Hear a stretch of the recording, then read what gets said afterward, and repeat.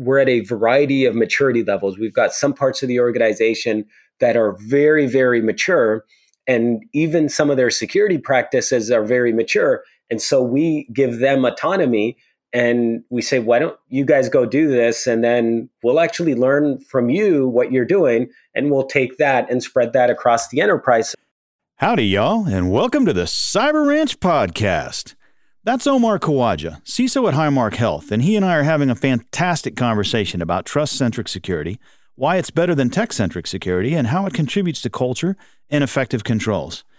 I have to tell you, this conversation is very compelling, and I am learning so much concrete and specific guidance towards improving my CISO game here. I think you'll enjoy this conversation as well. Omar, thank you so much for coming on down to the ranch. Alan, thanks for having me at the ranch. It's nice to be here. Welcome to the Cyber Ranch Podcast, recorded under the big blue skies of Texas, where one CISO explores the cybersecurity landscape with the help of friends and experts. Here's your host, Alan Alford. So why don't you briefly tell us a bit about your background in cyber and a little bit about your day job? Yeah, I've been in my role at Highmark Health leading the security program for almost 8 years, which I think in terms of cyber, that would qualify me for dinosaur status. In addition to what I do at Highmark Health, which is a variety of different businesses. We've got multiple insurance companies. We're the Blue Cross Blue Shield for 4 different states.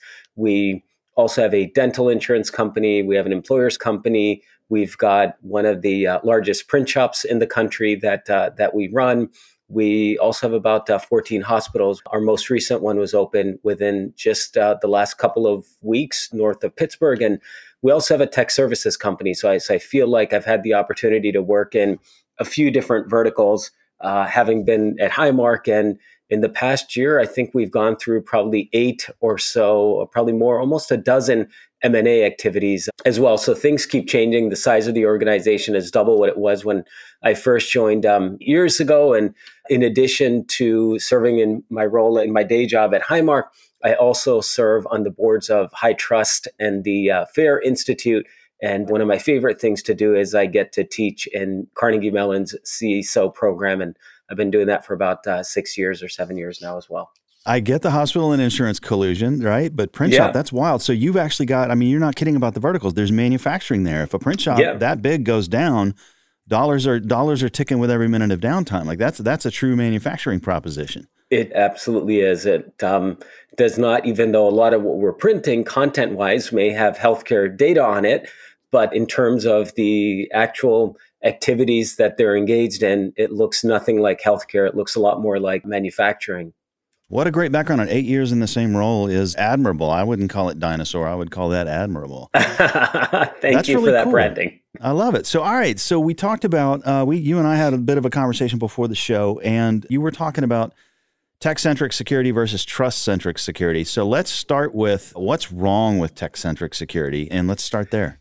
Yeah, to put technology at the center of security is where we sometimes lose sight of the actual outcomes that we're trying to drive. That doesn't mean we don't need technology. At the scale that we're doing things without technology, we're not going to be successful. But the goal isn't to deploy technical controls. The goal is to deliver outcomes for the business to be running without disruption, for our customers, stakeholders to feel like their data, their assets are in a safe pair of hands. And in those endeavors, we may need to employ technology. Oftentimes, what I find, and I'm guilty of making some of these mistakes myself as well, is we start with the technology, and then we try to find different problems that technology can solve. That sort of is tech-centric security that is not necessarily serving us well. However, when we start with the business problems we have and we come upon a piece of technology that can help us, that's perfectly fine. The way I like to think about it is technology is part of the path that we're going on. It is not the destination. And when you're going on a journey, you have to start with the destination, and then you select the appropriate path to get there. I find often what we do in the world of security is we define the path that we're going to take, And sometimes that's animated by the different technologies that we are excited about. And then when we ask the question, what are we going to get out of this? The response often is, well, how would we know? We're not there yet. Once we've deployed the technology, we've run it, we've executed it, we'll let you know what we get out of it. But until then, what do you think? Like, I don't have a crystal ball. How would I know? Well, that's pretty absurd thinking. I'm going on vacation at the end of the year. And if I told my kids, I don't know where we're going. I mean, do I have a crystal ball or something? Well, no, I don't. But I mean, that's what you call planning. You decide on a destination and you set a path that gets you to your destination. And if you've got some surprises along the way, you course correct. I like that. I'm thinking through my own brain when I've done that in the past. Like, I think SASE is probably a good example. You know, you need to fix your edge problem, but then it's like, what are we going to do with SASE? Well, we could do all kinds of stuff with it. Yeah. And that's kind of the response, right? Yeah. You may have a specific thing you're fixing up front, right? It's a little more than no plan at all. But then after that, well, sky's the limit with this tool. We can do all kinds of things. Yeah, that's a fair example. On that point, like I could tell you, I've had many conversations and I've got notebooks filled with notes where I've gotten super excited meeting with the CTO of an organization and they tell me about their technology because I'm an engineer at heart. So that stuff is really compelling to me. And I'll start writing all my ideas down for, wait, I could use this technology for this and I could use it for this and I could use it for that. That's awesome. Let's go buy technology X. And then 4 years later, I'll look at what are we actually using the technology for?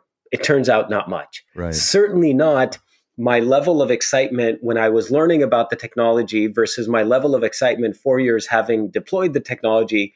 There's a very, very large chasm between the two. Right. And a lot of it is because the goal, the way that I set it up was to deploy the technology. It wasn't to deliver the business outcome. It wasn't to deliver the use cases. So one of the super simple things that we do as an alternate to that, Alan, is in my organization, if anyone comes to me and has a request for resources or for budget or for time, and it has the name of a vendor, the name of a technology, or an acronym in it, it's automatically denied. Oh, interesting. And the reason for that is we've had many, many situations over the years. For instance, we had WAF deployed and we were super excited that we got it deployed. A few years later, we identified some vulnerabilities in a few of our web applications. And I said, well, that's no big deal if the application teams are saying they've got a lot else going on and they're not going to be able to put the defects into the upcoming release and they need a little bit extra time to get this into the release and test it out. We've got WAF. We can virtually patch these applications. That's exactly what WAF is for. And then the team came back and said, Omar, we can't use the WAF. I said, oh, you mean you can't use it in blocking mode? That's okay. I understand. Well, why don't we just do it, enable it in monitor only mode? So if someone does attempt to exploit those unpatched vulnerabilities in the web application, we'll be notified and we can prevent harm before the attackers get too far into the environment and steal our data. So that's good enough. And that'll hold us over for a few weeks. And they said, oh, Omar, we can't do that. I'm like, what do you mean we can't do that? We have the WAF. It's on our network and it's protecting the applications. We installed the WAF. It's been years. And they're like, yeah, but we didn't really configure any of the applications to be like monitored through it. I'm like, so then what did we mean when we said we implemented the WAF? We're like, that's what we meant. We implemented the WAF. We installed the WAF. And I'm like, so you're saying for the last 4 years, the only value the WAF has been delivering is it's been keeping our data center slightly warmer. And so after that, I'm like, and engineers, we sort of are literalists. Like I said, install the WAF, you install the WAF. I didn't say go secure these applications with the WAF. I didn't say go monitor them, go block bad things from happening via the WAF. So yeah, technically speaking, I didn't use those words. So, you caught me.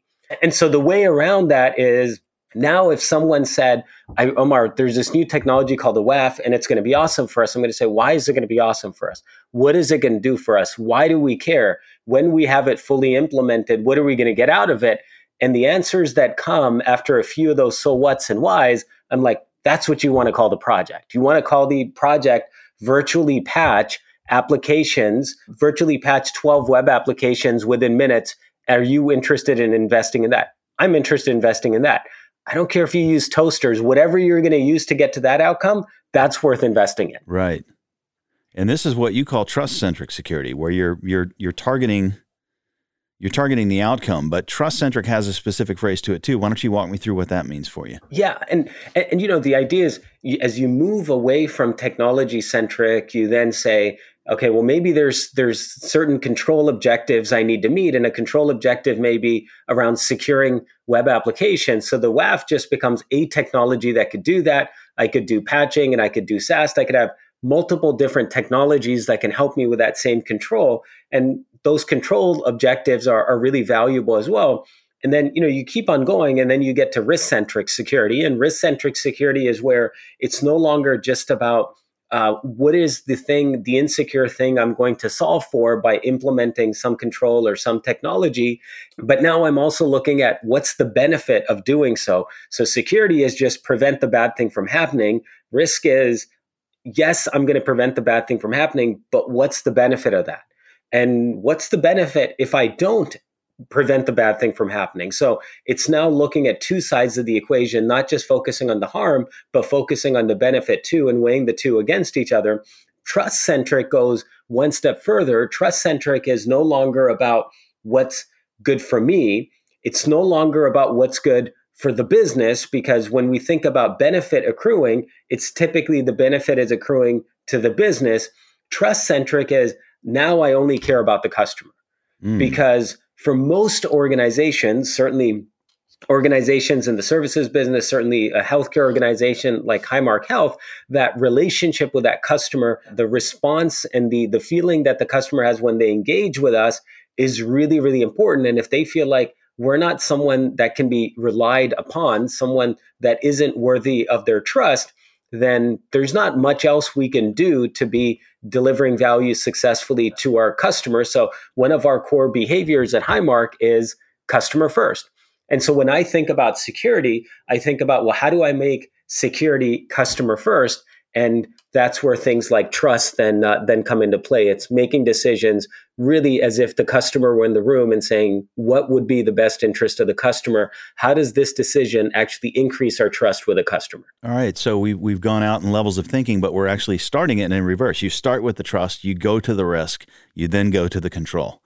Yeah. And the way I think of it is that continuum. And we started off as being very tech-centric. Then we looked at controls.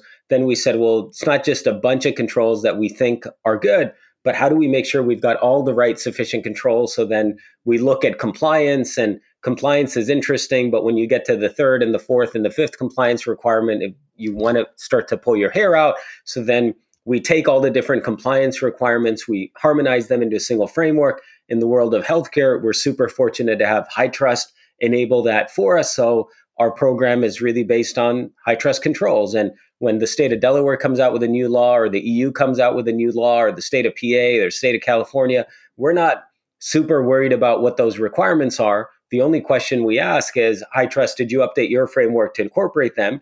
And then the next time we go to the framework, we just say, these are the different compliance requirements we care about. And you do that, and then you get to risk, and we start to quantify risk. We leverage frameworks like FAIR, and then we get to the customer centric or the trust centric piece. And Alan, I don't think you can get to that level without having gone through everything else. So all of those things are important, and you kind of build on them. They're almost like Russian nesting dolls. Right. You can't build the bigger doll without first having the smaller doll, and then you just keep going and going and going. But you absolutely need the technology, you need the controls, you need the compliance, you need the vendors, you need the identities, you need the data, you need the risk, you need all of that, and you put it all together, and then you get to what I think is the ultimate. And maybe in a year or two, I'll learn from smarter people that there's something else. But for now, it feels like that's the ultimate goal, is how do you get to trust-centric security? I like that. And it when I hear that, my first thought is we always talk about a CISO's business alignment. And it seems like if you're going with this trust-centric model, you're putting the customer forward and first. Your business alignment should be pretty tidy as well, shouldn't it? Yeah. Yeah, no, you're absolutely right. So, it used to be we talk to the business and say, what do you care about? Now we talk to the business and we say, who are the customers? What do they care about? And then the business says, wait, those are the same questions we ask. Right. And we're like, okay, well, we can be aligned because we'll just skip to what you're asking. So if everyone's asking about the customer and what they care about, we're going to be in good shape. We had an incident last night, and I got a call from one of our executive leaders. And the first question I asked is, who are the customers involved? And what is the impact going to be to them? And how many of them? And it turned out it was one of our third parties that got hit by ransomware. And we have data to be able to take care of our customers for a certain period of time. Beyond that, we don't have access to any of the data. So if we don't recover the information from the third party, we're going to not be able to deliver care to some of these patients. And I said, okay, tell me more about these patients. How sick are they? They're very sick.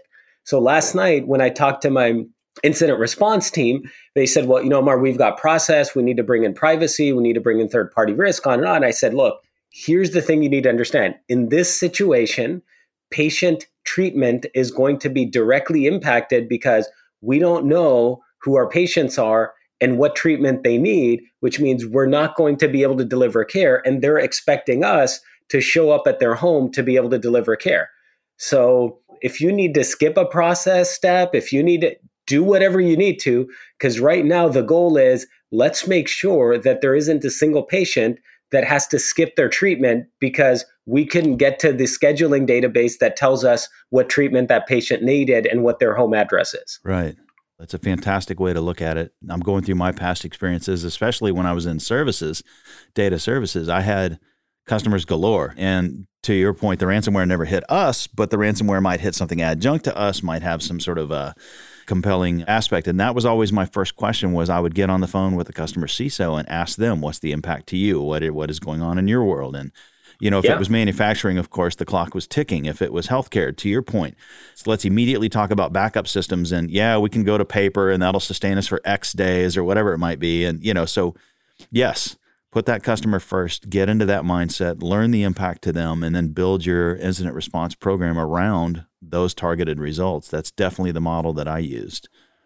Yeah. Over time, you end up arriving at that sort of naturally. And, the thing I always think about is how do we do that faster? How do I make sure that the managers and directors on my team don't make some of the same mistakes I made? So how do I help them create some of that mindset that it took me years to get, and they can start with that. So in a few years, I could be learning from them because their starting point was much further along than mine was.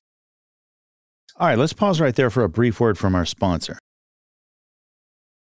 The complexity of cloud infrastructure means every organization's security challenges are unique. Whether your challenge is threat hunting, policy management, cloud workload protection, or all of the above, Uptycs helps you quickly identify and eliminate observability gaps in your security program. That's Uptycs. Analytics for the modern attack surface, observability for the modern defender. Check out Uptycs by visiting uptycs.com. That's UPTYCS.com. Thank you, Uptycs, for sponsoring this episode. So we got a trust-centric model now. We got a customer-forward model, which I'm absolutely loving here. We've talked about business alignment. Let's switch gears and get into the culture, right? The culture of information protection. We all, as CISOs, have that challenge of trying to get the rest of the business on board. How does that trust-centric model enable you when it comes to building that culture of information protection? You've got people in HR, you got people in marketing, hey, we're trust-centric over here. And the leaders of the business are like, yes, you are, that's great. But how does that trickle down to Joe and Jane average who are sitting there, maybe or maybe not, protecting the information they're in charge of? How do you get that cultural leap with trust-centric? The mottos and the words can only get us so far, because if we just kept saying to everyone, hey, we're trust-centric, they'd look at us and say, and so, what does that mean? Right. Good for you. What, that's good for you. That sounds really awesome. But just saying it doesn't do anything. Being able to operationalize it is really, really key. One of the things I found is working in an enterprise with so many disparate business units, being so active in M&A work, we're at a variety of maturity levels. We've got some parts of the organization that are very, very mature, And even some of their security practices are very mature. And so we give them autonomy and we say, why don't you guys go do this? And then we'll actually learn from you what you're doing, and we'll take that and spread that across the enterprise. So we try to have that humility to say, there are going to be some parts of the technology organization that come up with great ideas for security, and let's go adopt them. But then there's going to be other parts of the organization that aren't as mature. And if we just have this generic peanut butter approach that says, we're trust-centric, look at our PowerPoints, we're trust-centric, look at our PowerPoints, and we just give you the same updates and the same spiel over and over again, it's not going to be helpful. What we really need is measurement. It's kind of like when I see the street signs and it says you need to stop or you need to slow down or there's a curve ahead or there's a bump ahead, my immediate response is, yeah, I know that. I go here all the time. Like, that sign's really for someone else that really doesn't get it, that isn't paying attention. And then I see the speed limit sign, and underneath it is a dynamically changing digital board that actually says, your speed right now, Omar, is this. And so I typically drive with a lot of hubris. Right. I could be driving 70 miles an hour and I'm like, I'm not speeding.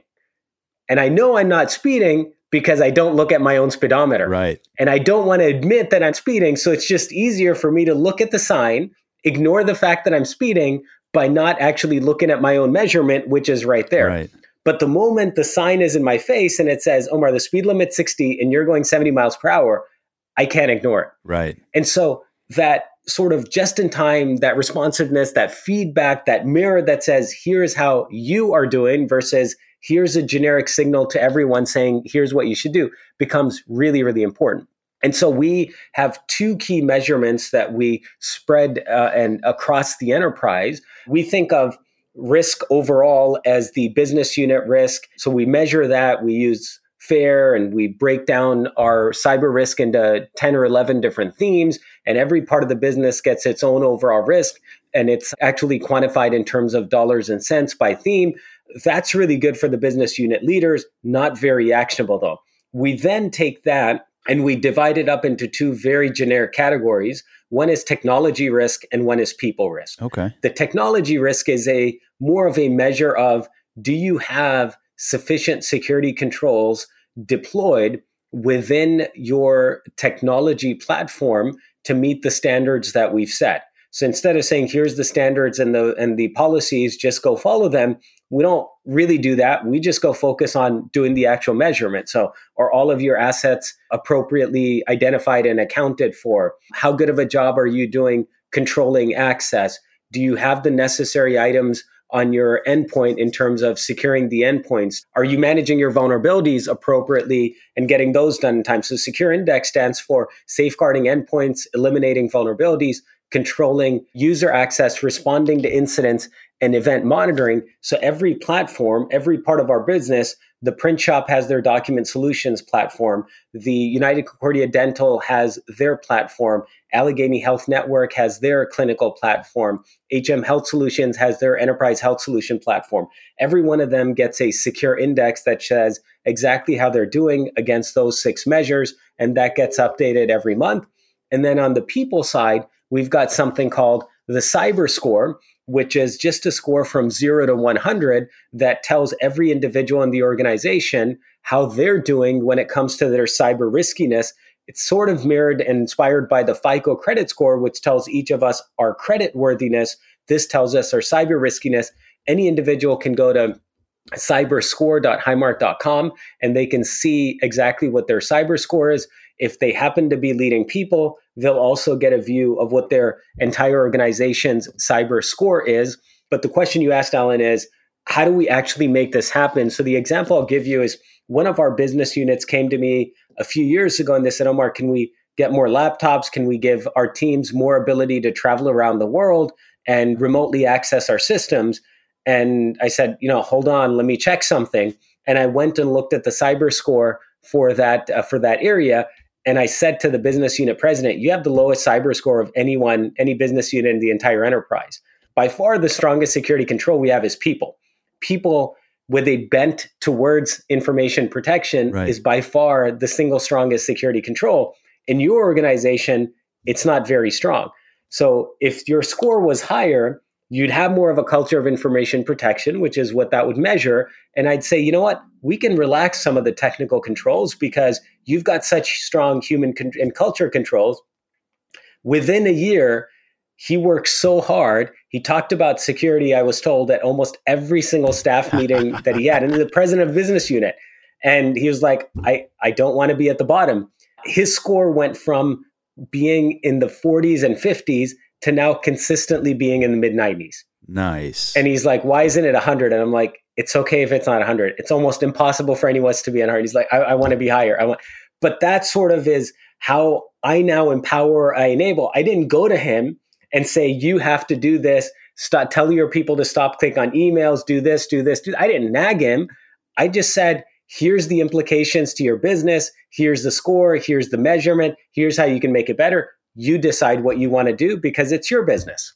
I want to ask you, and I get fair, and we've had two fair folks on my show. I'm not a fair guy myself, but I've got a lot of friends trying to convert me. And so I get the measurement on that side of the house. But how about the measurement on this cyber score, the FICO equivalent? How are you actually achieving that? What are you measuring? I'm assuming, like your secure acronym, that you've got a nice baseline or hopefully a catchy acronym for that one too. I love the secure acronym, by the way. Yeah, Alan. So the cyber score is made up of 8 measures, and we divide up the 8 measures into 2 sections. So there's 4 measures that are focused on what can I do or what could I do? Could I access a high-risk website? Mm-hmm. Could I send confidential data outside of the enterprise via a thumb drive, via print, or via email, or via web? Those are really the 4 ways for data to leave the organization. And then there's 4 did I measures. Did I click on a phishing email? Did I report a phishing email? Did I have accesses that were high risk, but I actually didn't use for more than a certain period of time? Mm-hmm. And, what I'd say, Alan, is one of my learnings is I'm an engineer, and every time I look at the cyber score, I think it's imperfect. Mm-hmm. And in hindsight, I was so busy throughout those years, and I had leaders on my team that just drove it, because if it were up to the engineer and me, I would have never launched it. Because I would have said, it's not perfect, it's not being updated, it's not real time. What about this? What about that? Can we really ask people to report phishing if they can't report phishing on their mobile devices? Should we really wait until that happens because now everyone's at home and that's unfair? I could give you 1,000 reasons why it's incorrect and there's things wrong with it. And then the engineer in me, it just hurts. Analysis paralysis. But the leader side of me ended up almost inadvertently just delegating all of this to my team. And I was like, let's just see what happens. And it worked, because the goal isn't to have perfect measurement. The goal isn't to be able to go to some statistician and say, I promise you, this is exactly the score. The goal is to provide enough directional guidance to people and leaders for them to feel empowered and take ownership of cyber risk for themselves and for their teams and want to do something with it. That's it. Like, the goal was just, if you change behavior often enough, then you've changed culture, because culture is just mindset, and mindset is best measured by how we behave when no one tells us to do something. And one measure that I'm most excited about isn't, yes, the cyber score goes up by about 10 points every year, but what does that mean? No one knows what that means. Last year, we had over 10,000 people complete training in our enterprise, not because it was required by regulators, not because Omar said so, not because the CEO said so, not because their boss said so, but because 10,000 people wanted their cyber score to be higher. That's incredible. What a great, great, great model. These are some really, truly innovative solutions you've come up with here. The secure acronym, the cyber score, the doing it per individual, doing it per business unit. This is all some very clever, very creative stuff. I knew you'd be fun on the show. This is outstanding, man. So we're getting close to the end of the show, and I've got a question I ask every guest at the end, which is, what surprises you the most in cybersecurity? What surprises me the most, even to this day, is the extent to which it's all about people. Mm-hmm. We hear the constant refrain, people, process, technology. In my experience, it's only people. Process and technology barely register as a footnote in my world, because you could have the world's best process, you could have the world's best technology, and I could give you a dozen examples where that's been the case, and we've gotten exactly zero value. In every single case, people is the bedrock, people is the foundation. You've got to have the right people in the right role, doing the best work of their careers. And one of the things that we do in our organization is every leader in the organization has to identify one of their direct reports to run their team for an entire month. And so that applies to me as well. And last month, one of my directors was essentially running the organization. He was playing me for a month. And I said to him at the end, Matt, I said, what do you think? And he's like, Omar, you have a lot of one-on-ones. Like, that seems to be like the only thing you really do. And I said, yeah, because what I've realized when I get in front of a large crowd and deliver PowerPoints, or when I get project updates, or when I go talk to vendors, or when those things don't really move the needle as much. And I'm just like everyone else. I don't have enough time. And so when I think about the best use of my time, is how do I motivate, inspire, encourage, enable individuals to be successful?